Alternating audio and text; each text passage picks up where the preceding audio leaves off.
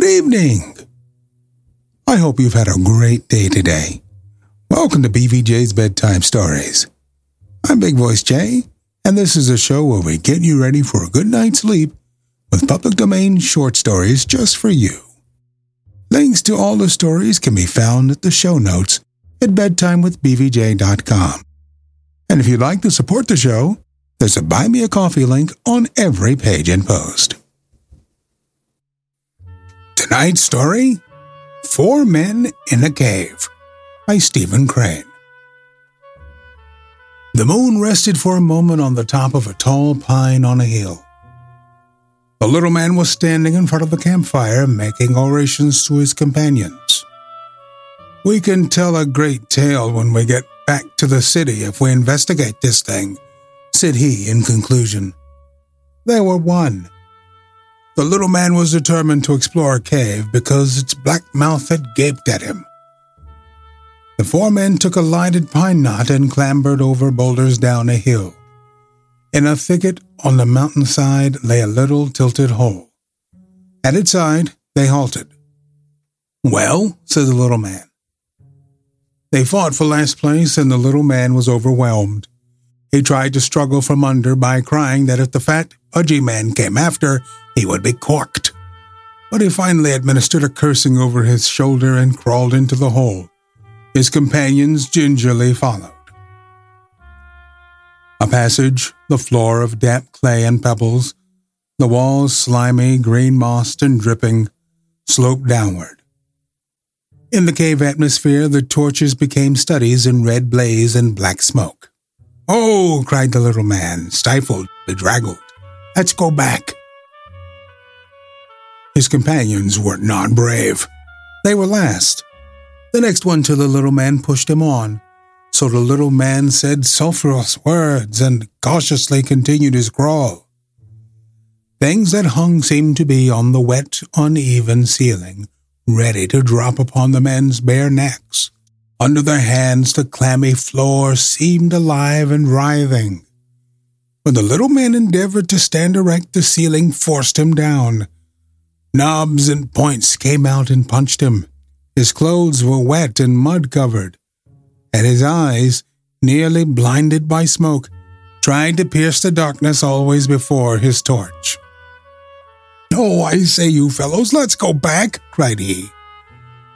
At the moment, he caught the gleam of trembling light in the blurred shadows before him.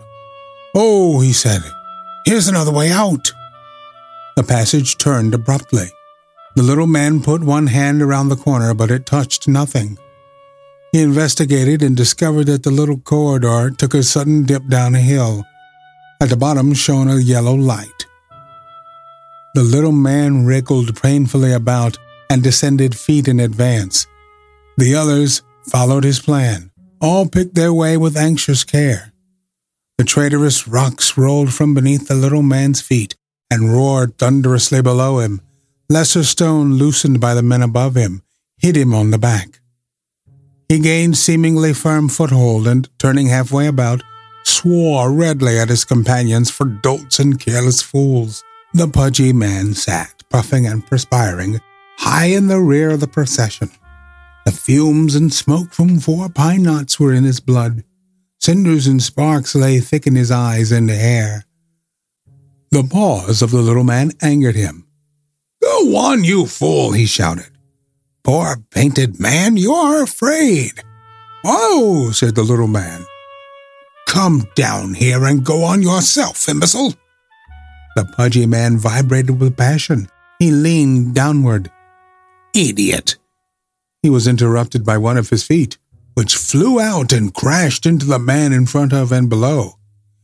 It is not well to quarrel upon a slippery incline when the unknown is below. The fat man, having lost the support of one pillar-like foot, lurched forward.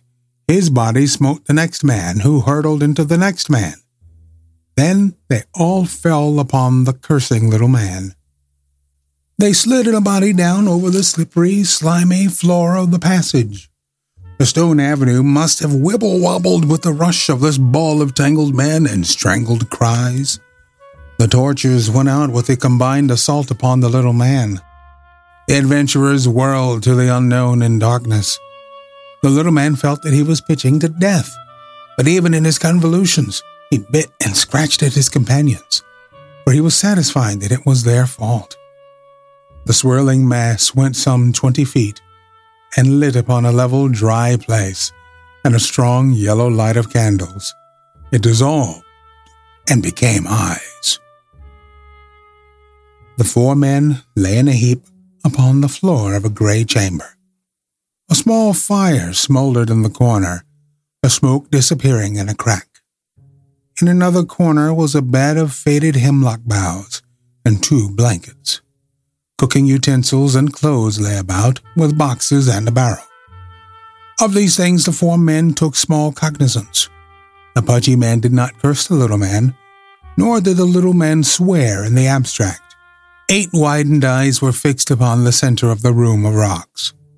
A great gray stone, cut squarely like an altar, sat in the middle of the floor.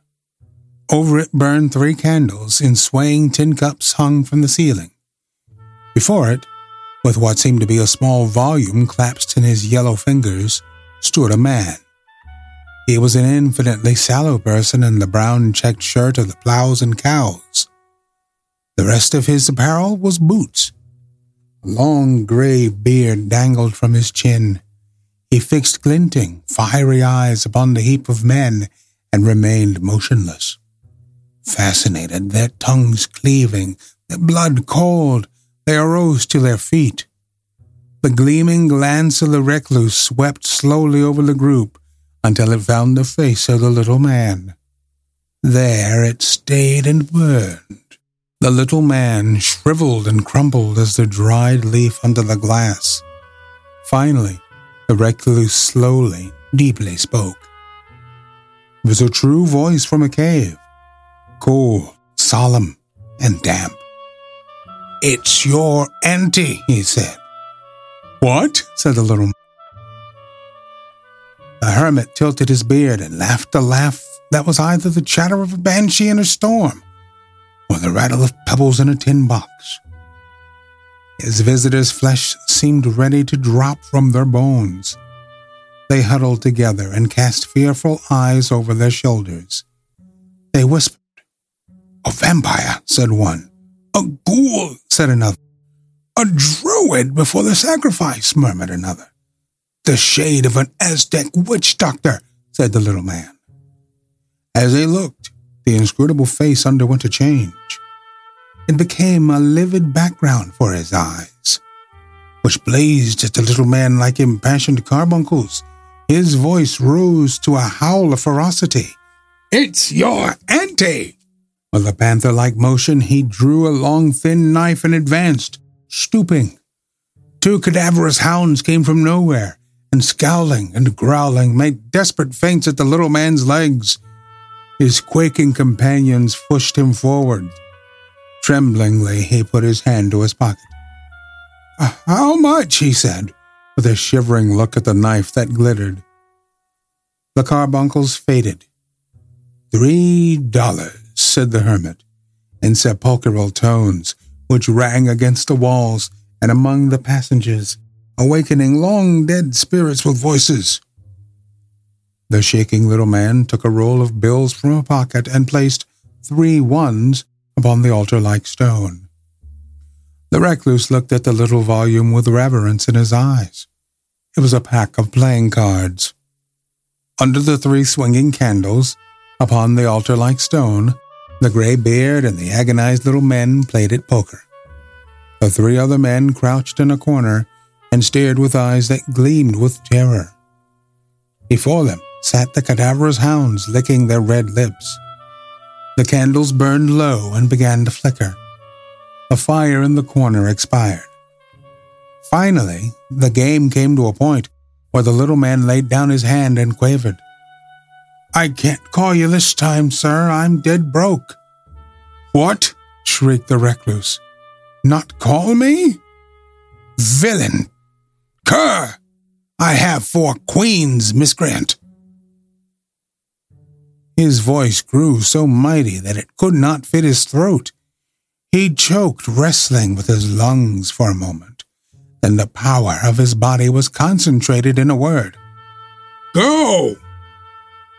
He pointed a quivering yellow finger at a wide crack in the rock. The little man threw himself at it with a howl. His erstwhile frozen companions felt their blood throb again. With great bounds they plunged after the little man. A minute of scrambling, falling, and pushing brought them to open air. They climbed the distance to their camp in furious springs. The sky in the east was a lurid yellow. In the west, the footprints of departing night lay on the pine trees. In front of their replenished campfire sat John Willikins, the guide. "Hello," he shouted at their approach. "Be you fellers ready to go deer hunting?" Without replying, they stopped and debated among themselves in whispers. Finally, the pudgy man came forward. "John," he inquired, "do you know anything peculiar about this cave below here?" "Yes," said Willikins at once. "Tom Gardner." "What?" said the pudgy man. "Tom Gardner." "How's that?"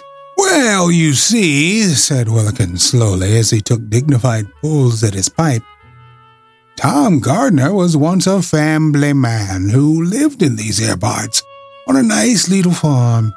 He used to go away to the city often, and one time he got a gambling in one of them there dens. He went to the dickens right quick then.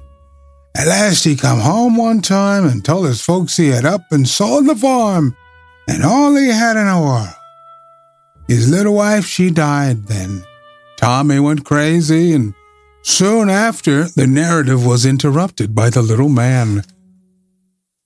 "I wouldn't give a cuss if he had left me enough money to get home on the doggone gray-haired red pirate," he shrilled in a seething sentence. The pudgy man gazed at the little man calmly and sneeringly. "Oh, well," he said, "we can tell a great tale when we get back to the city after having investigated this thing." "Go to the devil," replied the little man. You know, they say that gambling will do some odd things to you if you're not careful. Most important thing to do is to know when to quit. I want to remind you that we're always on the hunt for great stories like this one to feature on the podcast. And if you know of any, please let us know. BigVoiceJ@gmail.com.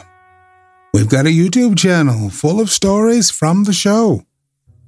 Go to tiny.cc/BVJBedtime. Don't forget to leave us a review on Apple Podcasts. It helps to spread the word that we're putting people to sleep every single night. And if you'd like to support the show, there's a Buy Me a Coffee link on every page and post. Thank you so much for listening. Good night. Diamond Club hopes you have enjoyed this program.